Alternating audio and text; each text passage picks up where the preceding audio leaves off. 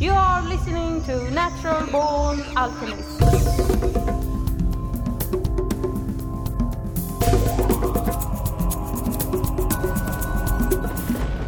Welcome to episode number 75 of the Natural Born Alchemist podcast.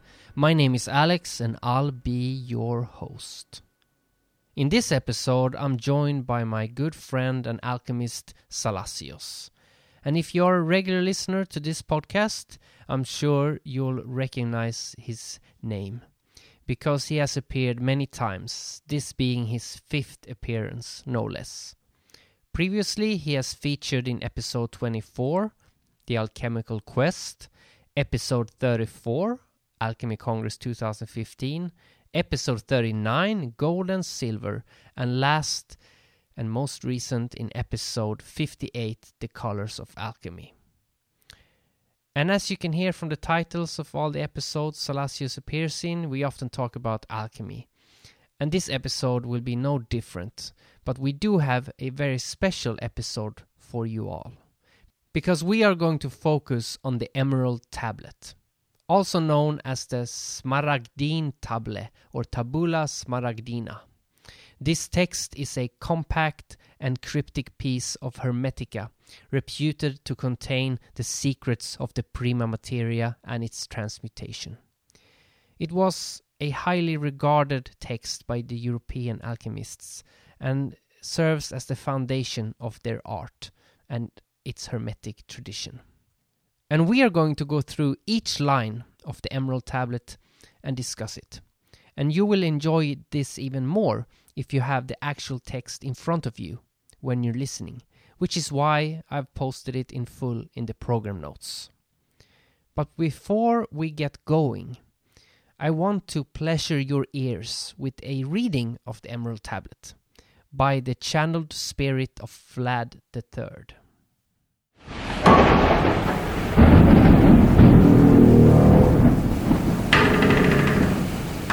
It is true, without untruth, certain and most true. That which is below is like that which is on high, and that which is on high is like that which is below. By these things are made the miracles of one thing. And as all things are and come from one, by the mediation of one, so all things are born from this unique thing by adaptation. The sun is the father, and the moon the mother. The wind carries it in its stomach. The earth is its nourisher and its receptacle. The father of all the theleme of the universal world is here. Its force or power remains entire if it is converted into earth. You separate the earth from the fire, the subtle from the gross, gently, with great industry. It climbs from the earth and descends from the sky and receives the force of things superior and of things inferior. You will have by this way the glory of the world and all obscurity will flee from you. It is the power, strong with all power, for it will defeat every subtle thing and penetrate every solid thing. In this way, the world was created. From it are born wonderful adaptations, of which the way here is given.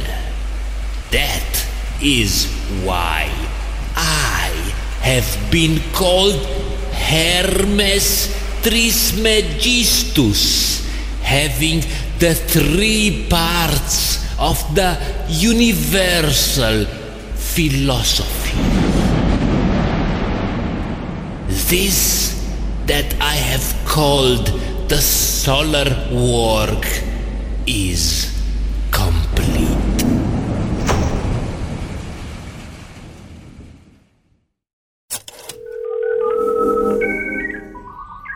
So thanks for being on the podcast once again. Thank you very much for the invitation, Alex. And remind the listeners, if they haven't heard you before, who you are. Yes, I am Salasius, a member of the Alchemy Forum, and now a published writer. And we are going to discuss the Emerald Tablet, which is an important thing in alchemy. And so, for people who don't know, what's the Emerald Tablet? Yes, the Emerald Tablet is at first also called the Verba Secretorum Hermetis, which is the secret hermetical verb or words. And at first it is a text, but it's not just a simple text. It's a locked one, of course, because it's hermetical, with multiple levels of understanding and readings. And it is alchemical, hermetical, spiritual, philosophical text, which is a kind of a summary of the creation of the universe, with the presentation of big archetypes and big steps of this creation. And it points out something very special in its meaning, with kind of alchemical vision of the world, and it points out the life force, especially also in some phrases in it. The Emerald Tablet as a text is kind of a credo, or something that makes a summary of different beliefs and visions and understandings of the world of alchemy, of spirituality. And even more than that, it's pointing the ultimate goal of creation, and probably of alchemy also, if we take it from the alchemical meaning. So it's also kind of a resume, a practical resume of how to apply these very big laws with manifestation and cycle and all this stuff that we will see in detail later in this podcast in the laboratory. And it's an explanation also of the practical process of how it occurs in nature, and also how it occurs inside us. And who wrote the Emerald Tablet? I mean, they claim it was Hermes, but Hermes is a kind of character, kind of like Jesus. You can't really say he did exist or he didn't exist. We don't know about Hermes, if he's just an archetype of something or a myth. But regardless, somebody had to write it. Yes, but actually we have no historical or archaeological proofs that someone especially wrote it. So we can't be sure even of the origins of this text. Some people emitted the hypothesis that it could come from China or Asia in a very medieval time and before even antiquity, but we have no proofs about all this. So alchemists will see it from a legend point of view or a mythical point of view, because actually it is true in some ways that the spirit or Hermes, the god Mercury, maybe give his inspiration to the person that wrote it down, but we don't know who it is. In fact, it's more mysterious than the Bible or any other religious text. It's completely unknown, and we don't even know how old it is. Yes, absolutely. And we have the most ancient version of this emerald tablet is in appendix in treasuries that was probably composed in the 6th century, and in the book of the secret of the creation. And we have a copy of it from 825. So the text is presented as a traduction from Greek from Apollonius of Tyana, and there is a rab name Balinus, and the hypothesis comes from a Greek text, maybe of the 4th century.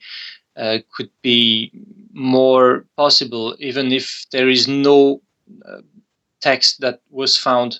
Maybe it was lost, or maybe it was just an oral tradition. But we really don't have really trustful clues about it.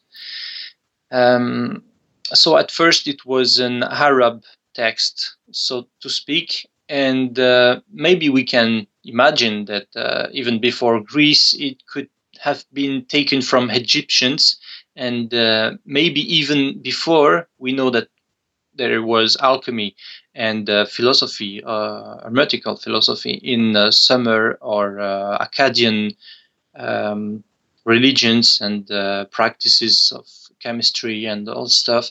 So maybe it could come from this place also, even like the Bible in a way.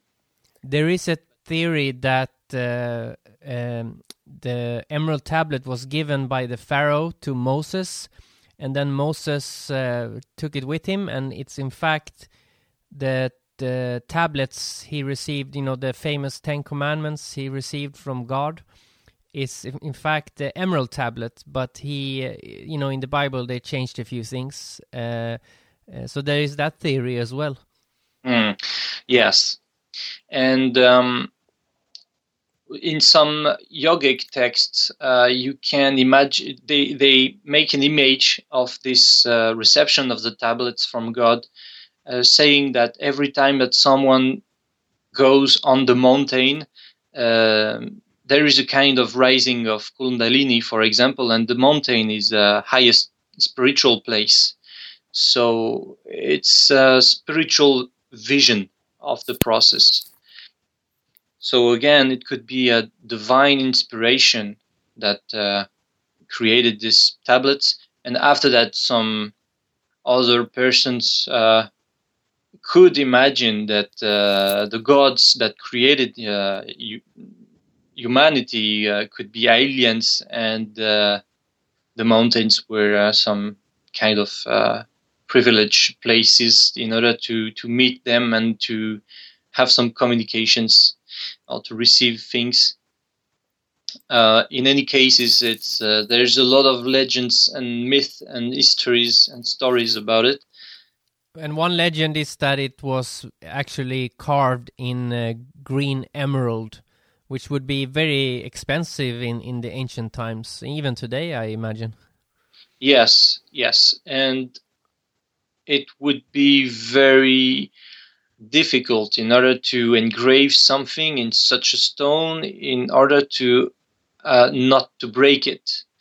There is always in every rock or stone a teeny failure or a crack that is not yet manifested, but with the shocks it can break very, very easily. But maybe it's not very common emerald, and maybe there is some tricks behind it and some artistic or alchemistic processes that can create something like that looks like emerald.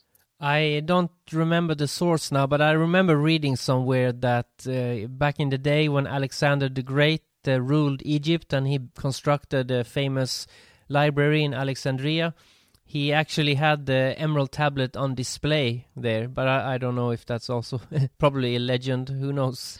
Yeah, I heard also that Alexander the Great found the emerald tablet in the Great Pyramid of Giza. So a lot of things around it, but no certainties. But like the ancient writers and alchemists, they have made many different versions of this emerald tablet text. Can you speak a bit about that? It's mostly about different commentaries about the text. But for example, we have some Arab translation, probably, or first writings of the emerald tablet, which was made by Jabir ibn Nayyan, and after that we have some Latin translations that changes a bit the text and the meaning, because in this emerald tablet text, a simple word can change something.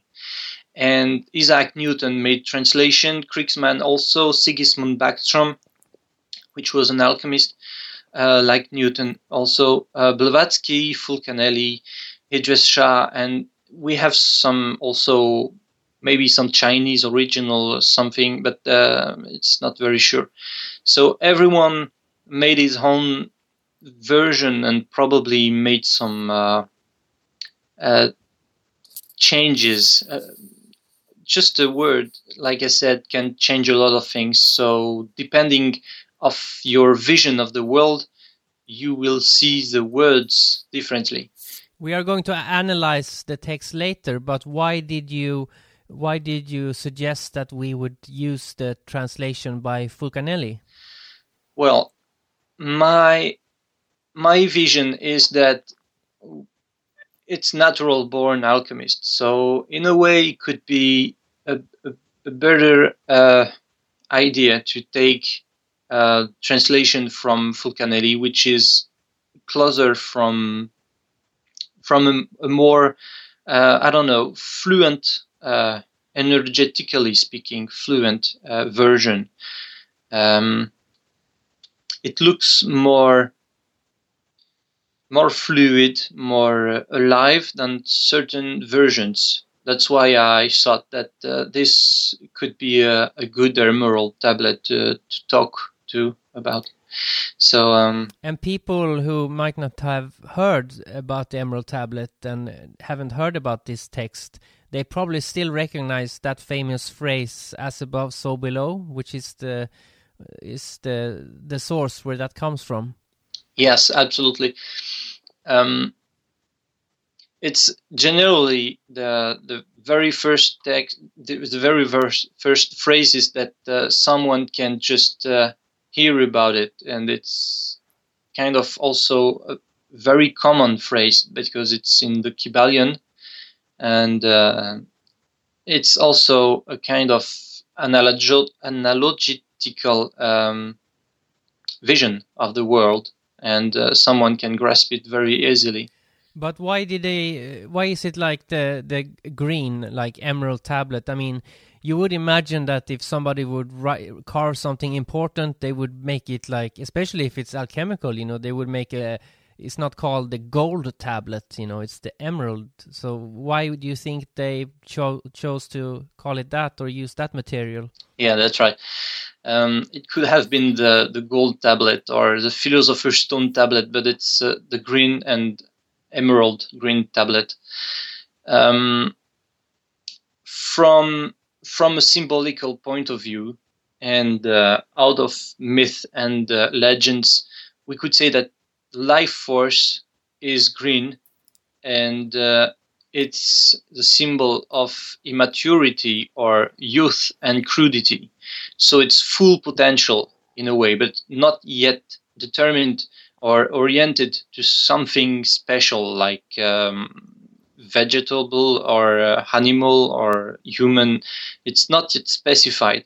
It's just raw life force. And in a way, it's the text by itself speaks about this raw life force that could be seen as a greenness. But greenness is also a perfect balance and a 0 point in the spectrum of the rainbow. You have on one side the masculine colors, and on the other side the feminine colors, or feminine colors like blue and violet, for example, and on the masculine side red, orange, and yellow, and in between there is this greenness that makes the perfect balance. And in a way, life is seeking equilibrium in order to be perfectly functional and adapted to the world in which we are living in. Why exactly this greenness? Maybe because also at first there was something special with the myth and the legend of Venus, or the force of this goddess, which is seen as the morning star and also the beginning of something. And we can relate it to the life force also that creates nature, and it is the goddess of nature. And after that, we had some links with the stone coming from the forehead of Lucifer, and he lost it and was transformed as a grail and used in order to get the blood of the Christ. But it is a kind of allegory of the Philosopher's Stone and raw life force perfectly incarnated inside this world and then transmuted and raised above just the raw material world and being something spiritual. In alchemy, this greenness can be seen as the alkahest, which is a kind of double Mercury, able to give life but also to give death. And actually, it is the same process. It is just transformation and transmutation. And in order to give a superior life to something, you need to kill it at first.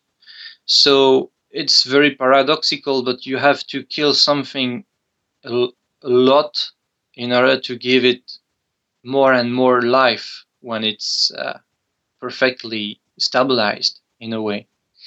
So should we go through the tablet text and try to see what they're talking about? And I was thinking that I'll read a line and then you say what you think about it. Yes. I mean, the audience heard the whole text read aloud in the beginning of this episode, but it's good to remind them, so I'll just read one line at a time. So we start with the first one, which is, I think, the longest. It is true without untruth, certain and most true, that which is below is like that which is on high, and that which is on high is like that which is below. By these things are made the miracles of one thing.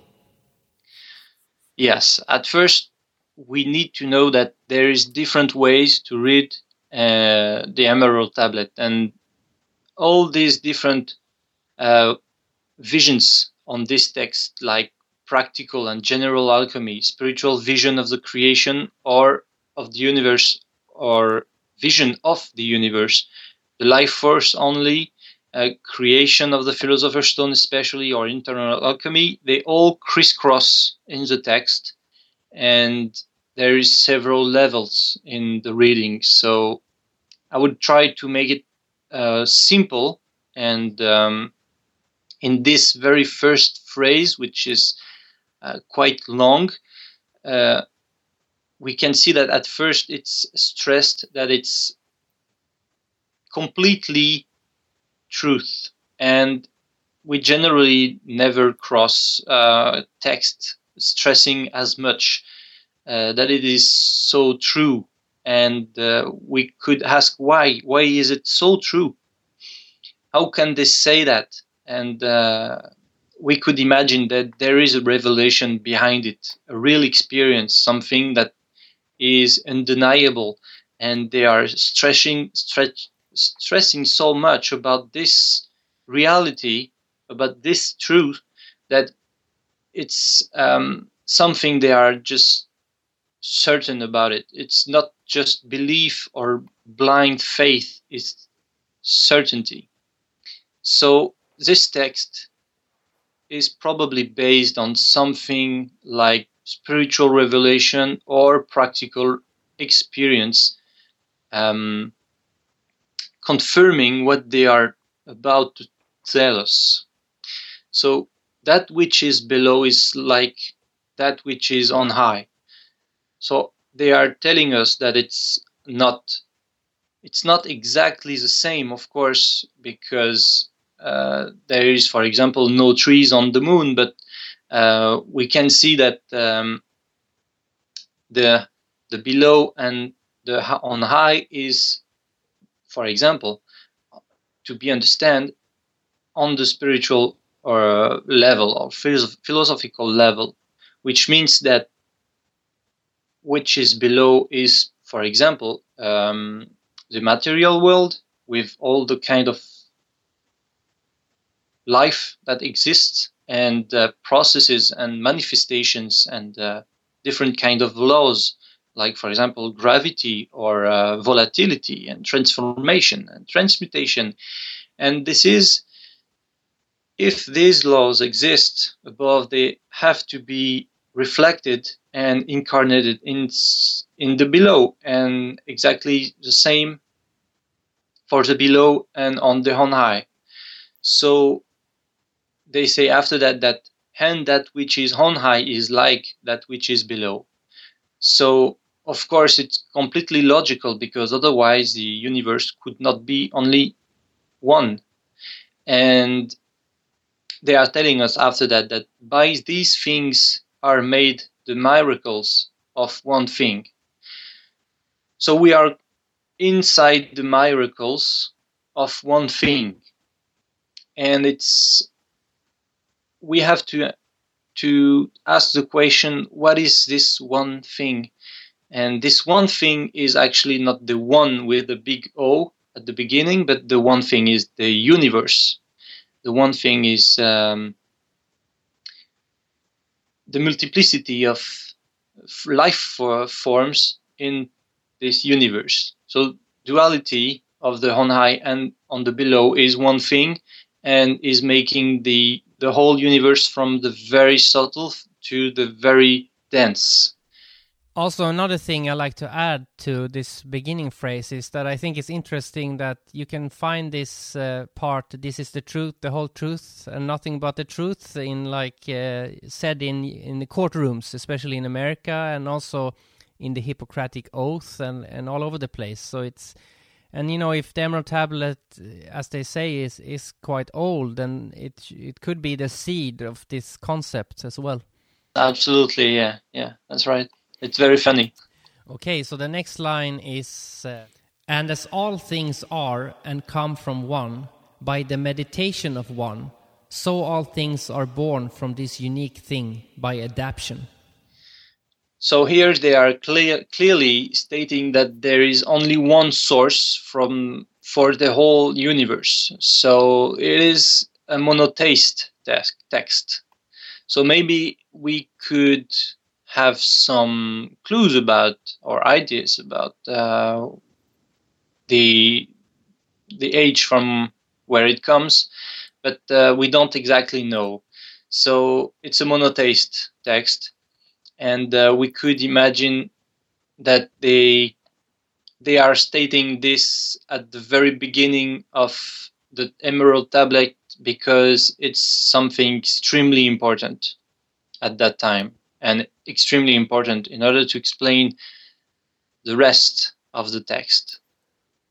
So everything comes from one, and the one, by its, some say, mediation or meditation, depends, but it makes sense. Yeah, I think I said meditation. It actually says mediation. Yeah, but it works actually. So if you made a translation of it, I guess it could be very interesting also. So by the mediation of one, which is probably the first emanation from the one, which is the verb and which is the Mercury, by his mediation, the one creates the first chaos, and the chaos is all things that are born from this unique thing by adaptation. And the unique thing could be seen here as the one as non-existent source, like God or life source, and by adaptation, which means transmutations and transformations of matters. So there is a raw matter at the first emanation of the universe, which is materia prima, and also the prima materia of everything that exists. And we can also imagine that they had some ideas about the fact that all matters come from only one source, because they knew already that all matters are composed of the same exact principles. If you decompose alchemically a metal, you will get exactly the same thing. If you decompose a plant alchemically, you will get the same salt, the same sulfur, the same alkali, the same volatile salts, and the same phlegm or mercury, etc. So they knew that all phlegms were only one phlegm, and all sulfurs, depending of the source of or the quality of the sulfur, were only just one sulfur, and coming from this first emanation of the one, as they call it. And they dare call alchemy pseudoscience. Yeah. The next line is, now it's starting to sound like a recipe. So now it can, for people, it can, if you read it, the Emerald Tablet for the first time, now it can start sounding really cryptic. And but the first line is not that cryptic, but what follows. But anyway, here it goes. The sun is the father and the moon the mother. Absolutely. It's a very short phrase, but it's you can write a book about this just one phrase. It's so dense. So here we are already on, like the Bible would say, the light and the darkness, or night and day, and the first prime duality of the world. So it's polarity. It's a raw sulfur force and a kind of mercurial force, which is also raw, but very high in the sky. And it's not speaking about the center of the earth or the ocean or the mountains, no, or volcanoes. They are speaking about stars and planets. and it's the sun and the moon. So they are speaking about something on the on high at first. So we can imagine that we will take the rungs a bit below, and after the other one, which is again below on the ladder of polarity.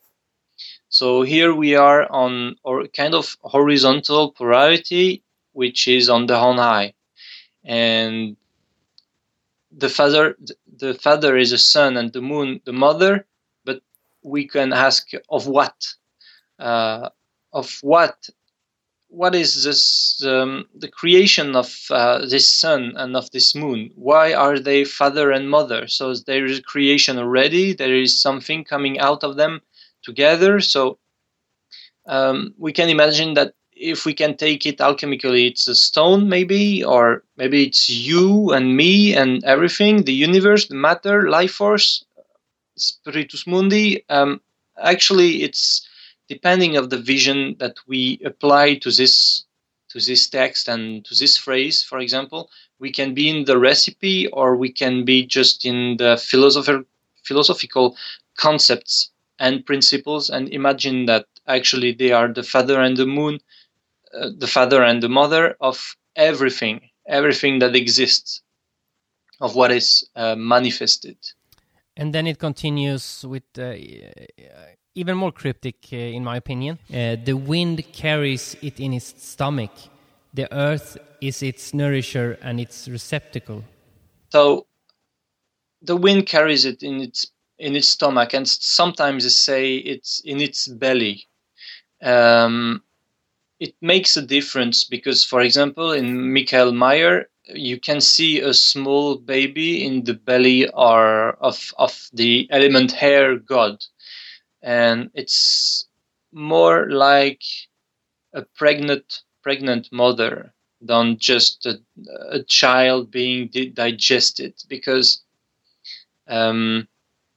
this baby is not taken in the stomach of Saturn, for example. It's not being digested.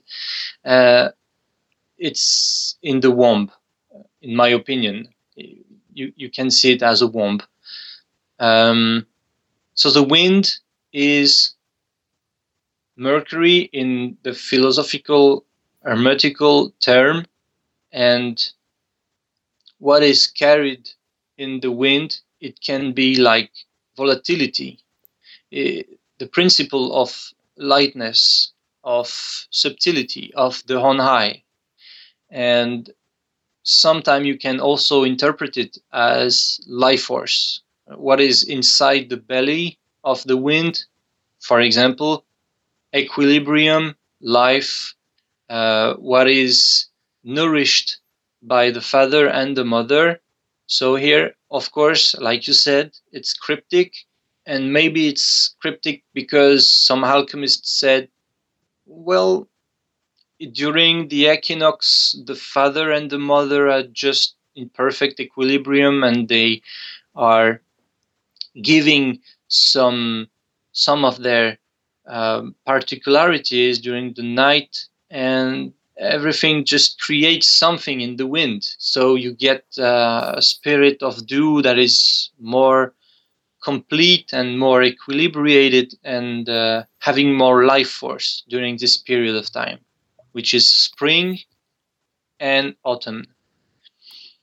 And the earth is its nourisher and its receptacle, is saying that below is also carrying it into brackets in its womb or belly or stomach, but it's nourishing it also. But so if the earth is nourishing this thing in its belly, well, it means that it's taking place inside the wind. So the wind carries it back down inside the earth, and the earth is making it like stronger or different and maybe more material than it was before, because it was at first a Mercury, and then this this force or this something will be a bit more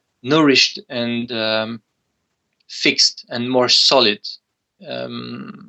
So here we already have the sun, the moon, the wind, and the earth, and we can see it at the fire, air, water, and element earth.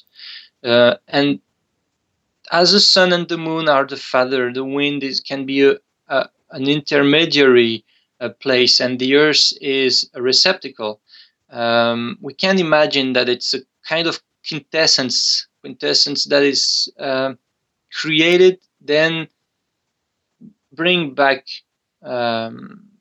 to the same kind of level that it was before its creation, because as above, so below. So it will take the ladder and get manifested as it is by the four elements down here on the below, just like the Philosopher's Stone, for example. And just like in the Bible, you have the Jacob's ladder where the angels descend and ascend. Yes, and it's the same image that is taken in the Mutus Liber at the beginning and at the end of this very special book. You could also say maybe, when you look at our body, isn't the stomach the earth? We could more imagine that the stomach is very acidic and destructive. And we could imagine that the stomach is, of course, receptacle in its kind of feminine nature, but in its masculine nature, it's very destructive and very fiery. No, because the reason I said that was because, what you plant in the earth will grow, and, what you put in your stomach does affect your whole... the stomach is the engine of the body, so what you put into it will affect your whole body. That's why I was thinking maybe, when they say the wind carries it in its stomach, the earth is its nourisher, maybe, it could also say the wind carries it in its earth, Absolutely, yes. We could imagine that. You can write a whole book about the Emerald Tablets, because it's so the text is so short, but it's so vast, and there is genius behind this text.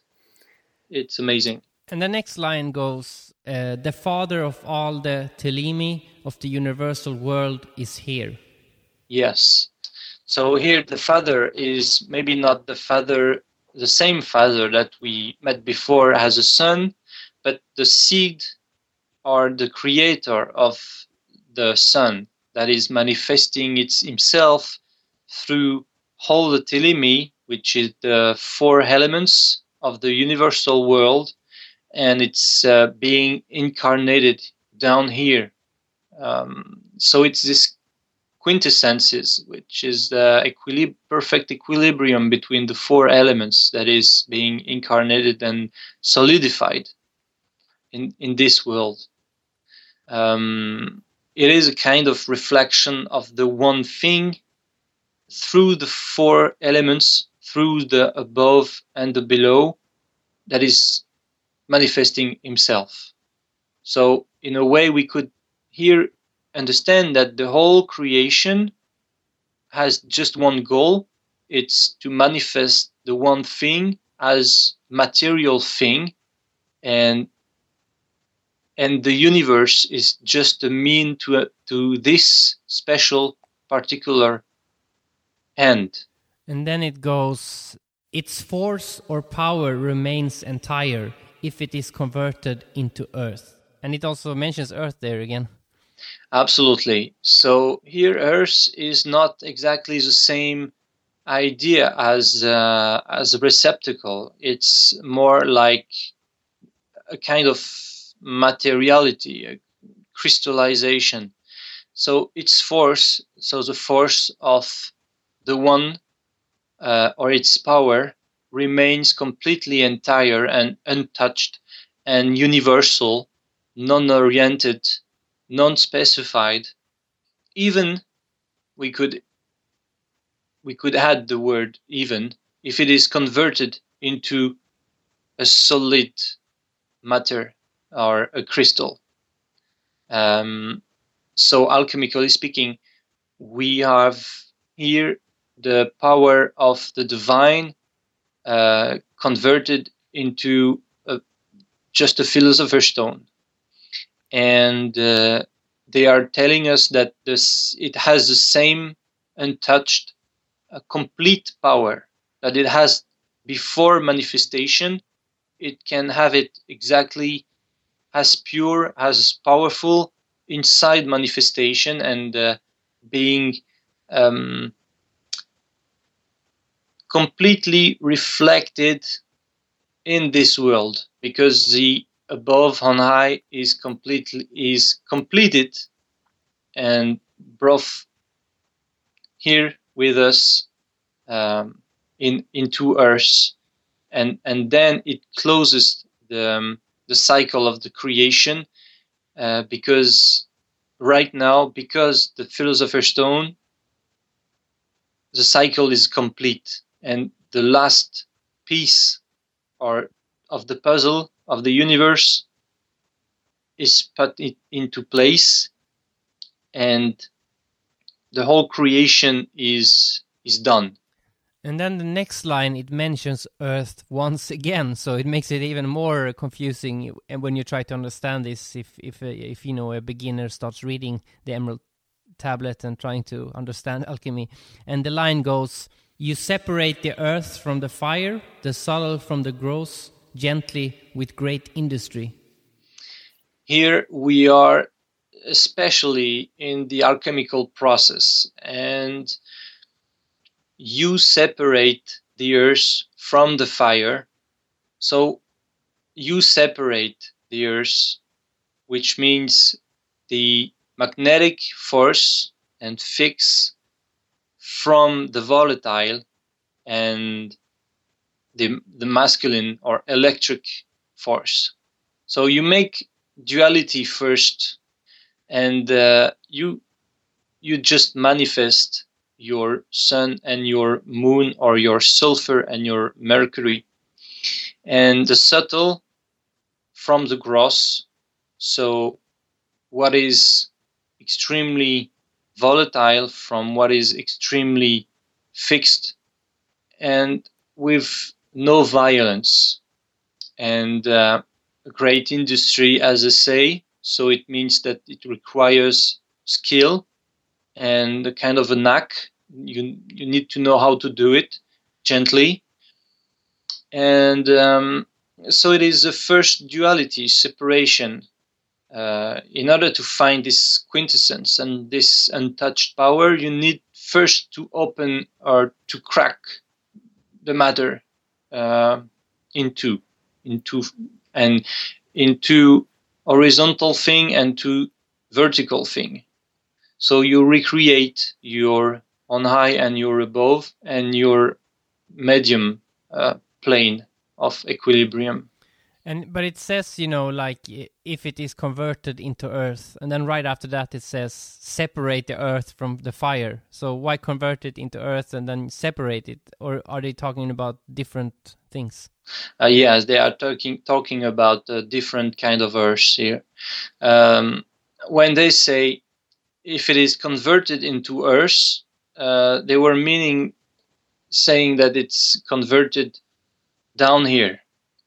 But in this down here, you need to clean it and to make it appear in a way. So if you are in the process of creating this or seeking this power or this force, you need to separate the element earth from the element fire, and all these elements are converted also into earth in a way. So you need to decompose earth, and it's exactly here the first visita of the Vitriolum, visita interiora terrae. At first you need to visit the interior of the earth, and in order to visit the interior of the earth you need to separate elements. So you need to break down the matter in order to find the hidden stone, which is the true medication, or the true philosophy or truth, in an absolute way, of course. And then the next line, it goes, "It climbs from the earth and descends from the sky and receives the force of things superior and things inferior." Yes, here we are a bit less in the alchemical process, because it seems to be a bit more like natural philosophy, observing the movement of the cycle of nature, for example, like the sap in the trees, climbing from the earth, which means that they were before in the roots of the trees and ascending up inside the branches and going to the sky in order to receive the force from the sky. But actually this example is absolutely universal, and whatever having life force is inside the flux of up and down, and this cycle makes the force of the up and down to communicate and to being incarnated into Earth again in this middle world, so to speak. And it's a different Earth again, or... Yeah, absolutely. It's a kind of different Earth, because here we are not in the so to speak solidification of things, but we are in the material world, and it's not the element Earth by itself. It's not philosophically speaking about Earth element. It's climbing from the below and ascending up on the on high, so to speak.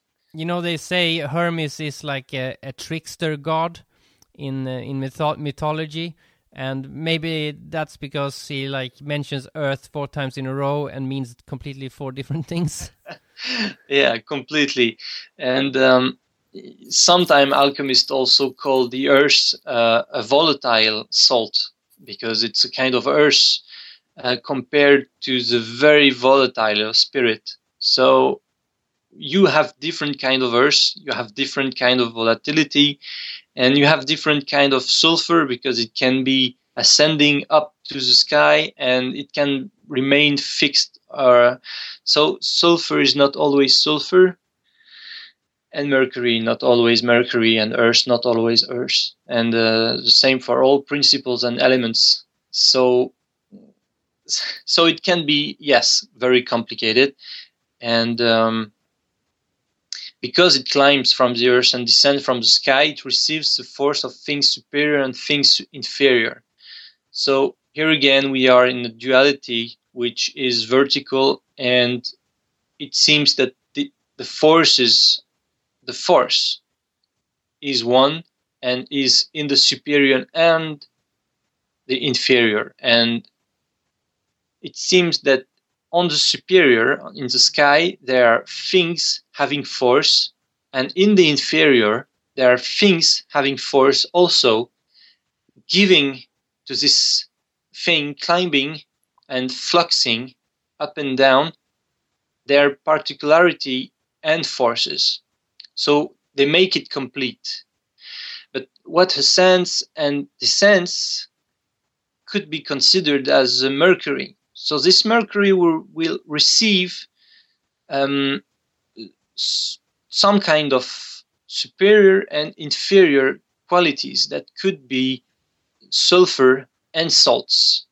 And we can imagine that this Mercury will gather some salts and sulfur on the above, and salts and sulfur on the below, because as above, so below. And in order to make it complete, the Mercury will get it in his belly again. It's kind of the wind that we saw previously. It will put into his stomach these forces, and which are principles of life force, that is sulfur and mercury, or sulfur and volatile salt, for example. And this mercury will bring them down and bring up what is down.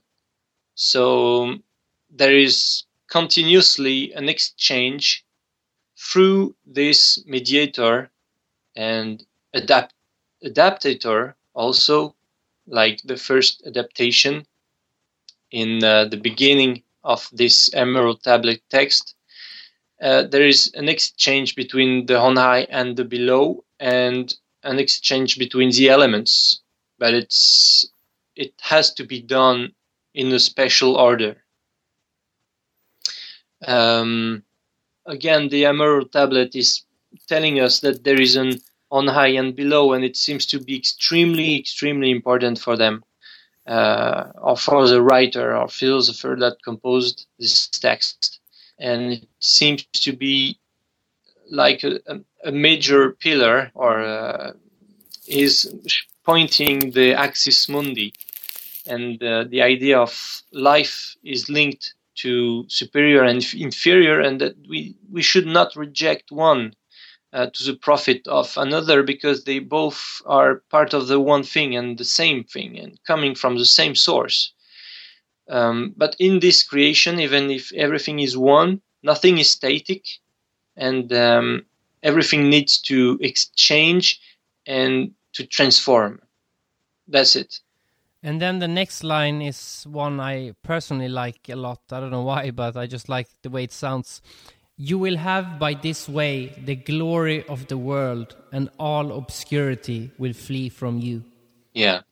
So it means that you are part of the process, and you will receive something special if ever you apply these lines, like if you understand exactly what the text is about. Maybe if it is an alchemical text, like 100% text, alchemical text, it speaks about the Philosopher's Stone, which is the power of the one manifested down here as a kind of very special matter. And if ever you apply the recipe, so to speak, or the principles that are stated here, like if you can catch exactly what ascends and what descends, and what is exactly receiving the things from the superior and the inferior, maybe you will have by this way the glory of the world, which is the highest thing that could be manifested. And thus, all obscurity, but what kind of obscurity? What is it? I think that the obscurity that is pointed out here is just ignorance. Ignorance, and like Buddha would say, it's desire. The root of all problems and sufferings, ignorance and desire. And it will free from you. So it means that right now, you reader, you listener of the Emerald Tablet, you are not without obscurity. And you probably have not yet reached the understanding of what ascends, what descends, and how the world is made of, and how it works, and what is its goal. If you know exactly what is the goal of the text, you will reach the understanding of the glory of the world. And of course, you will have the possibility to evolve from your condition of obscurity. Then it continues with the line, "It is the power strong with all power, for it will defeat every subtle thing and penetrate every solid thing. In this way, the world was created." Yes, this phrase bring us back to the idea that it was only a text about the creation of the world, but it Of course it is, and it is not. So the power strong with all power is, from an alchemical point of view, the Philosopher's Stone. From a spiritual point of view, it is total enlightenment. And of course, this total enlightenment will completely, because it has the power of the on high things, defeat every subtle things, because it has their power. And because it penetrated by its capacity to catch everything, all the powers from the below, it will penetrate every solid thing. And because of this, it had the ability to create the world and the universe. But it is also able to create the Philosopher's Stone and being able to incarnate this power. Because you need power in order to create the whole universe. It's the power of all powers that is the first emanation of everything. And because of the phrase, as above, so below, it's another way of saying microcosm, macrocosm. So when it says in this way the world was created, it means, how the universe was created, but it also means how small things were created that you are creating, like, as above, so below. Yes, it's a fractal world. A fractal world. So whatever the process, it's always the same power behind it. And whatever the matter, and whatever the subtlety, and whatever the solidity, it is always this one thing that penetrates it all, and that has the ability by itself, for himself, to incarnate himself and to ascend from the material world up to the subtle world. So to speak, it's speaking about the creation of the world, but it's also telling us how the world was destructed. Because in a way, the beginning is exactly as the end, and the inside is exactly as the outside, and above is like the below. So that's the whole philosophy that is explained here. And of course, we can apply it for philosophical meditations, or we can apply it for laboratory practices, more concrete. Science always, one of the big goals of science is they're chasing this dream of finding a theory of everything, one theory that explains everything, and they keep coming up with new concepts of what that could be. But maybe the Emerald Tablet is the theory of everything. Yeah, absolutely.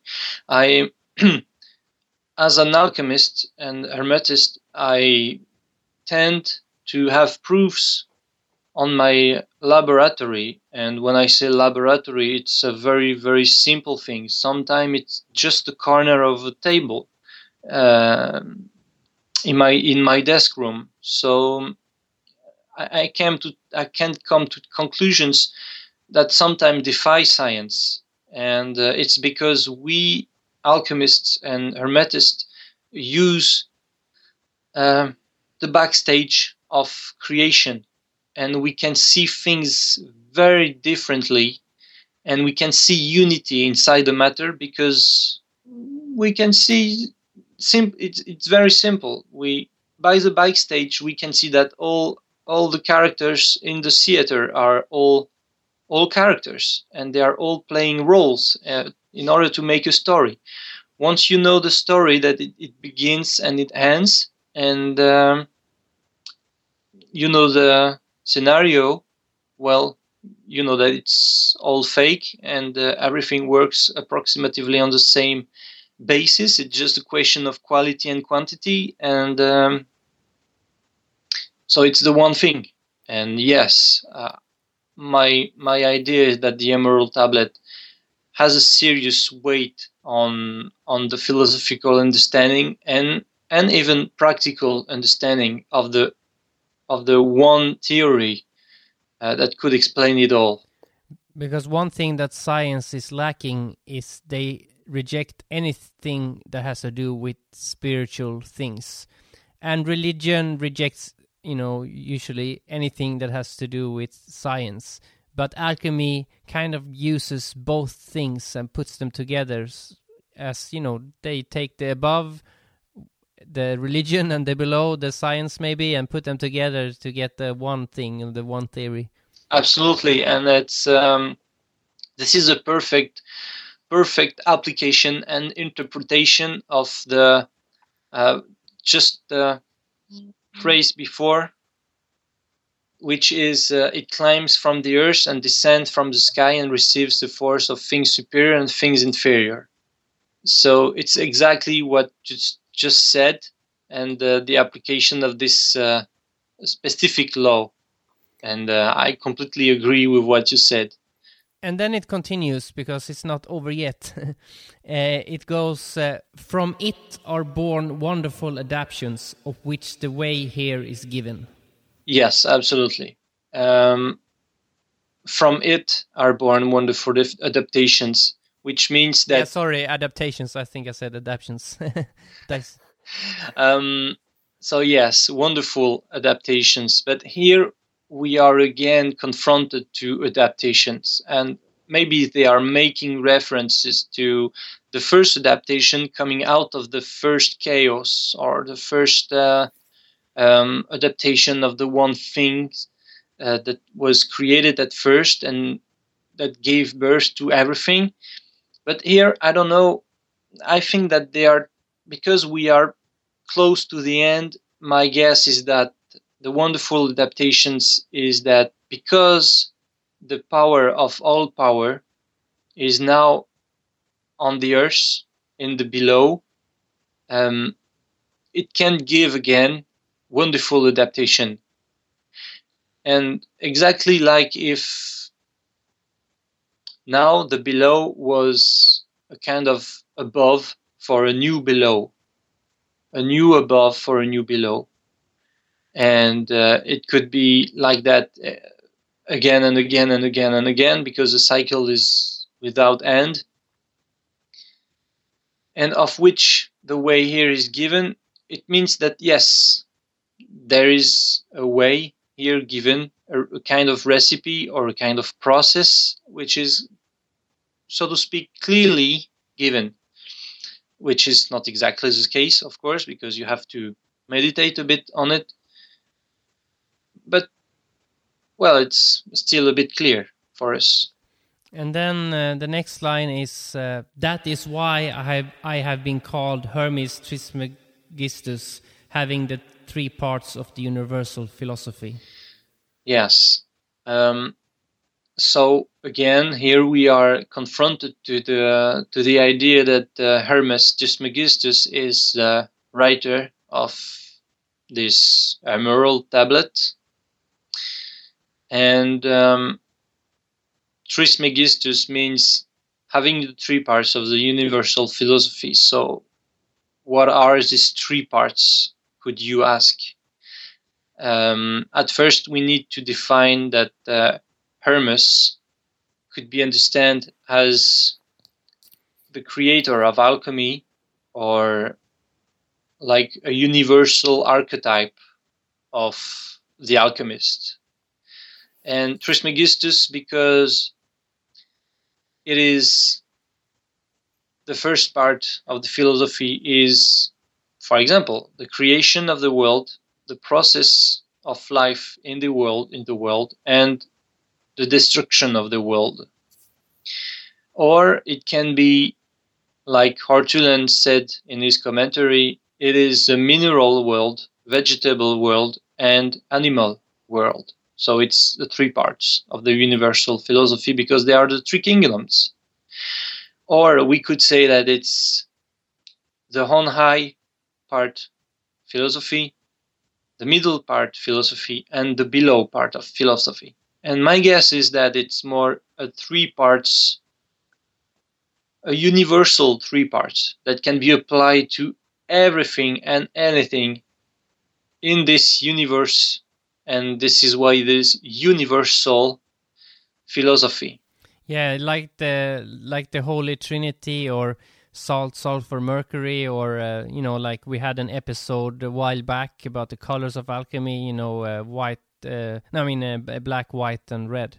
Absolutely. So it is universal, and it is philosophy. So you can apply it to anything, absolutely anything. So Hermes Trismegistus means the Mercury of the 3 component of everything that is, and the 3 is the 1 as 3 and the 3 as 1. So it's kind of a closed loop of the Mercury coming up and down, and making it changes, and receiving everything from everything, and giving everything to everything.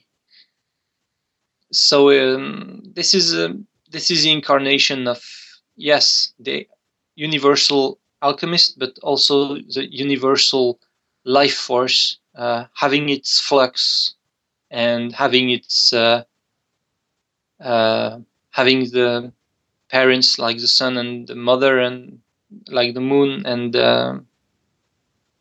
having a belly like the wind, and a receptacle like the earth, and but being part of it also, and being also himself, so to speak, as a quintessence, the father of and the mother of its own mother and father, at a certain level, because you need it needs at first to create something that could project himself into inferior realms. So it's a bit complicated, but it's a closed loop at the end. But what about, that sentence usually is the reason why people say the Emerald Tablet was written by Hermes.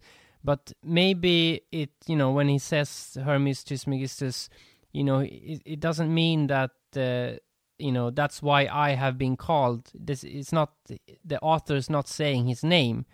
So maybe, who is that I? Maybe it's just a metaphor completely, not for the name, but for, many of the things you just said.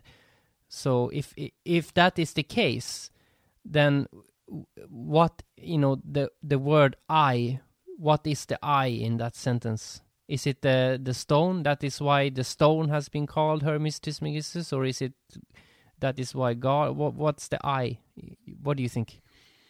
I think that this I could be seen as the fact that this Hermes Trismegistus is more an inspiration given to someone that wrote it down, and it is like kind of philosophical archetype speaking, not exactly a physical person, but it could also be seen as, because as a human I have been able to understand everything that was stated in this tablet, I'm able now to be called Hermes Trismegistus. And like a title. Like a title, yes. Now you have the title of Hermes Trismegistus. But my guess is that it can be real. Like now you are an adept, you are enlightened, and you are just manifesting perfectly the power of all powers. And now you are this Hermes Trismegistus, which is a spirit, so to speak, having all the powers, and it's being incarnated into you. So now you are with this title, but this title refers to something higher, which is more universal and non-human, and not even vegetable, not even mineral, and not specified, but specified with everything. And you know that if you specify something with everything, you specify it with nothing.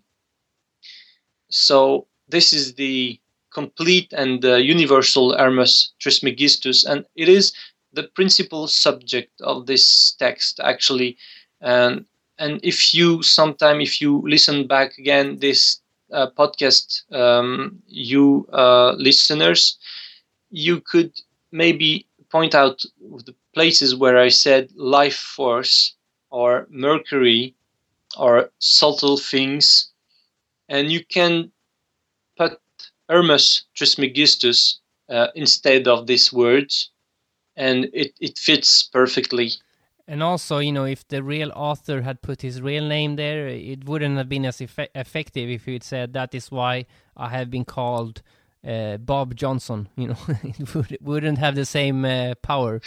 Absolutely. So hello to Bob Johnson if he's listening to us. Because I guess there is one in this world, Bob Johnson. But yes, absolutely, it would not have been exactly the philosophical text that it is right now. Hermes Trismegistus is still a mystery for a lot of persons, and it's only when you follow the labyrinth of the Emerald Tablet that you can encounter it.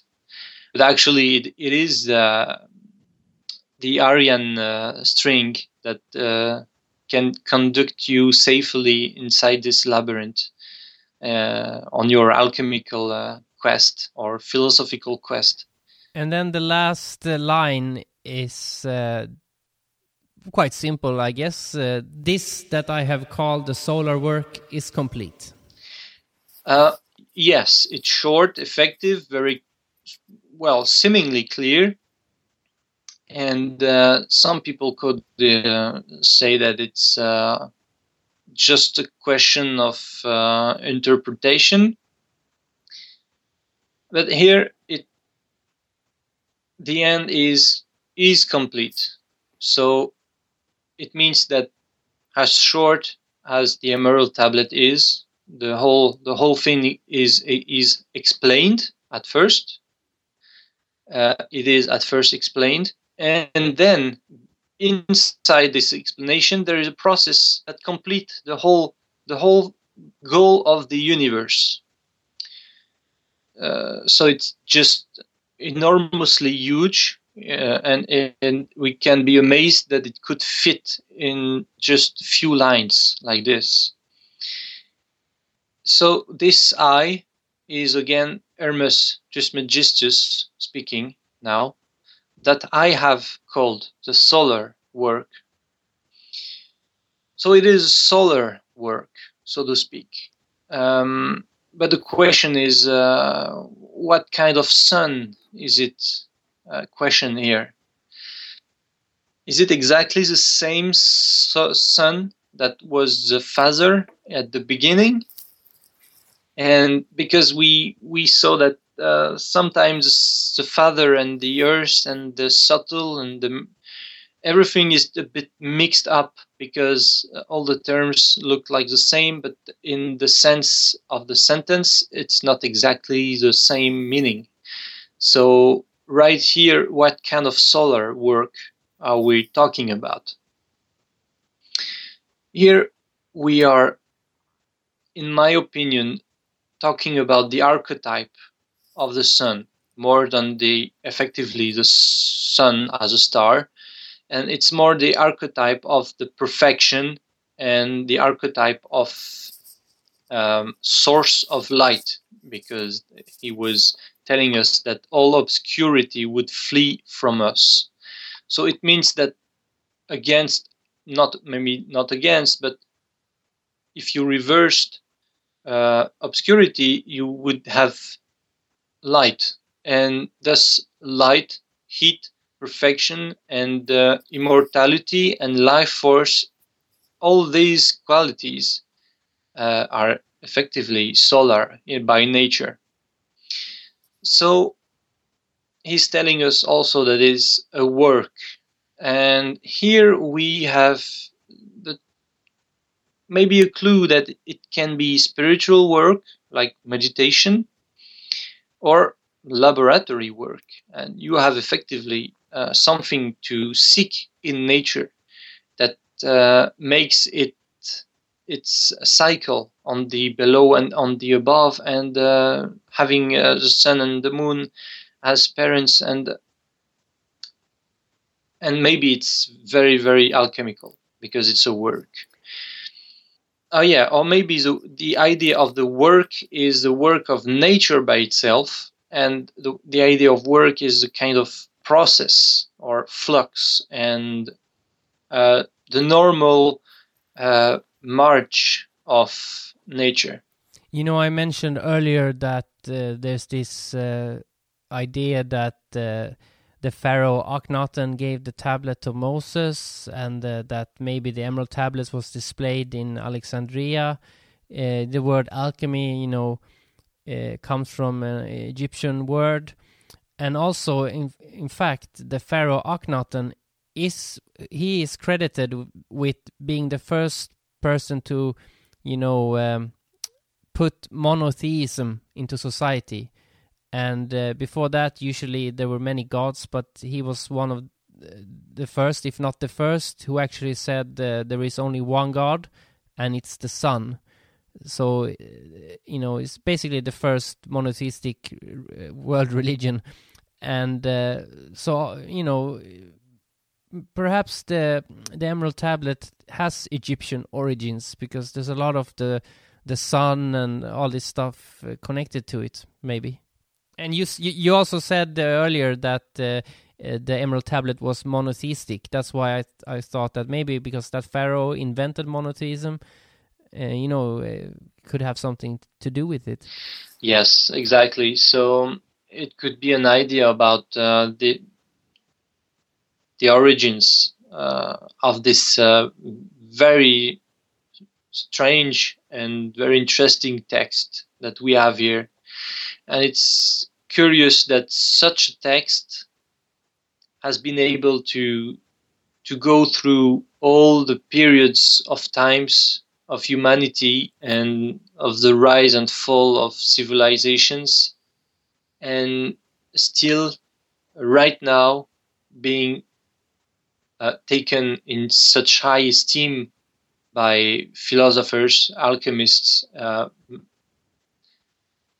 and it means that there is power inside this text. There is mystery. There is something that is like a map to a treasure. And do you think it linguistically has power? I mean, you have this famous sound you can make, and you have different mantras like Hare Hare Krishna, and you chant these things to reach a certain state of mind. Do you think, like, by reading the Emerald Tablet over and over or saying it aloud, even though you might not understand fully what you're reading, that it could have some sort of effect? Yes. My guess is yes, because if you read it, you are speaking like Hermes Trismegistus, and of course you are then having, as a potential, the three parts of the universal philosophy. And if this text is still existing right now in this century and being read and being manifested as true resins, emerald tablets, like artifacts, it's because this text is translucent, so to speak, and able to be the vehicle of a superior force that is immortal. And it is a short text, but it could have been completely ignored. It could have fallen into humanity's subconscious and being buried deep down. But it's not at all the fact. This text is still on the surface of humanity, and maybe living in subcultures, but the principles are so universal and speaking with such force and such power, because it's always a question of power in this text, that you will still find this text alive, so to speak. So yes, if you say this text aloud, and if you are a bit sensitive to energies, you can feel something. And some people also adapted some of these phrases in order to make like the Golden Dawn style cross, rosy cross, that begin and end every ritual. They did a kind of ritual out of this text, and they connect inside the above and the below, and they connect themselves to the Hermes Trismegistus inside themselves. And I think it's a very good thing, and it makes the text alive and being lived also, and it's very, very important. Yeah, I think that's a good way to finish this episode, and I think there was a lot of information. People might have to listen to it twice or start their own studies, because there's many ways also to interpret the Emerald Tablet. Yes, absolutely. And I guess that everyone has its own vision of the world, so they can read it differently. Yeah, so thank you a lot for taking the time to dissect this important text. Yes, it was kind of a vivisection even, but it was a very deep introspection in order to understand this text and to meditate on it. So much information that I don't even remember everything that I said in this podcast, I must admit. And I guess that when I will listen to it, I will discover things also. It's never ending. It's very small text, but so just like a gate on the universal. So thank you for the invitation and the subject of this podcast. That was very interesting to research on and to speak about it. If you want to check out Salasius' book that he published this year, or his blog, go to the program notes on naturalbornalchemist.com for relevant links. Now we are going to close this episode with a chant of sorts, since we talked a bit about chanting the Emerald Tablet earlier on. And the song is called Mahamantra, from the self-titled album by Samanvaya Kirtan. And to check out their music, go to samanvayakirtan.com or samanvayakirtan.bandcamp.com. And Samanvaya Kirtan is spelled SAMANVAYAKIRTAN. And you can also find these links in the program notes on naturalbornalchemist.com. And as usual, don't forget to follow this podcast on Twitter. The account is called Born Alchemist. And our Facebook page, which I hope you will click like on, is very easy to find. Just search on Facebook for Natural Born Alchemist. As above, so below, as without, so within. Freedom is in the mind. Hare Krishna, Hare Krishna, Krishna Krishna. Hare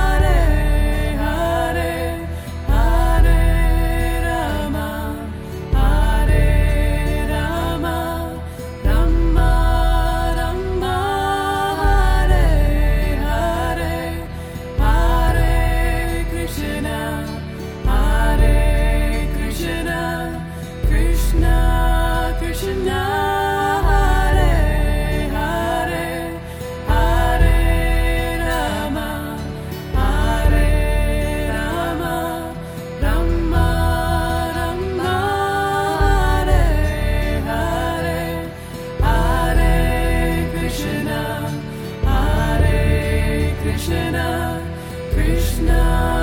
Krishna, Hare Hare, Hare Rama, Hare Rama, Rama Rama, Hare Hare, Hare Krishna, Hare Krishna, Krishna Krishna, Hare Hare, Hare Rama, Hare Rama, Rama Rama, Hare Hare, Hare Krishna, Hare Krishna, Krishna Krishna, Hare Hare, Hare Rama, Hare Rama, Rama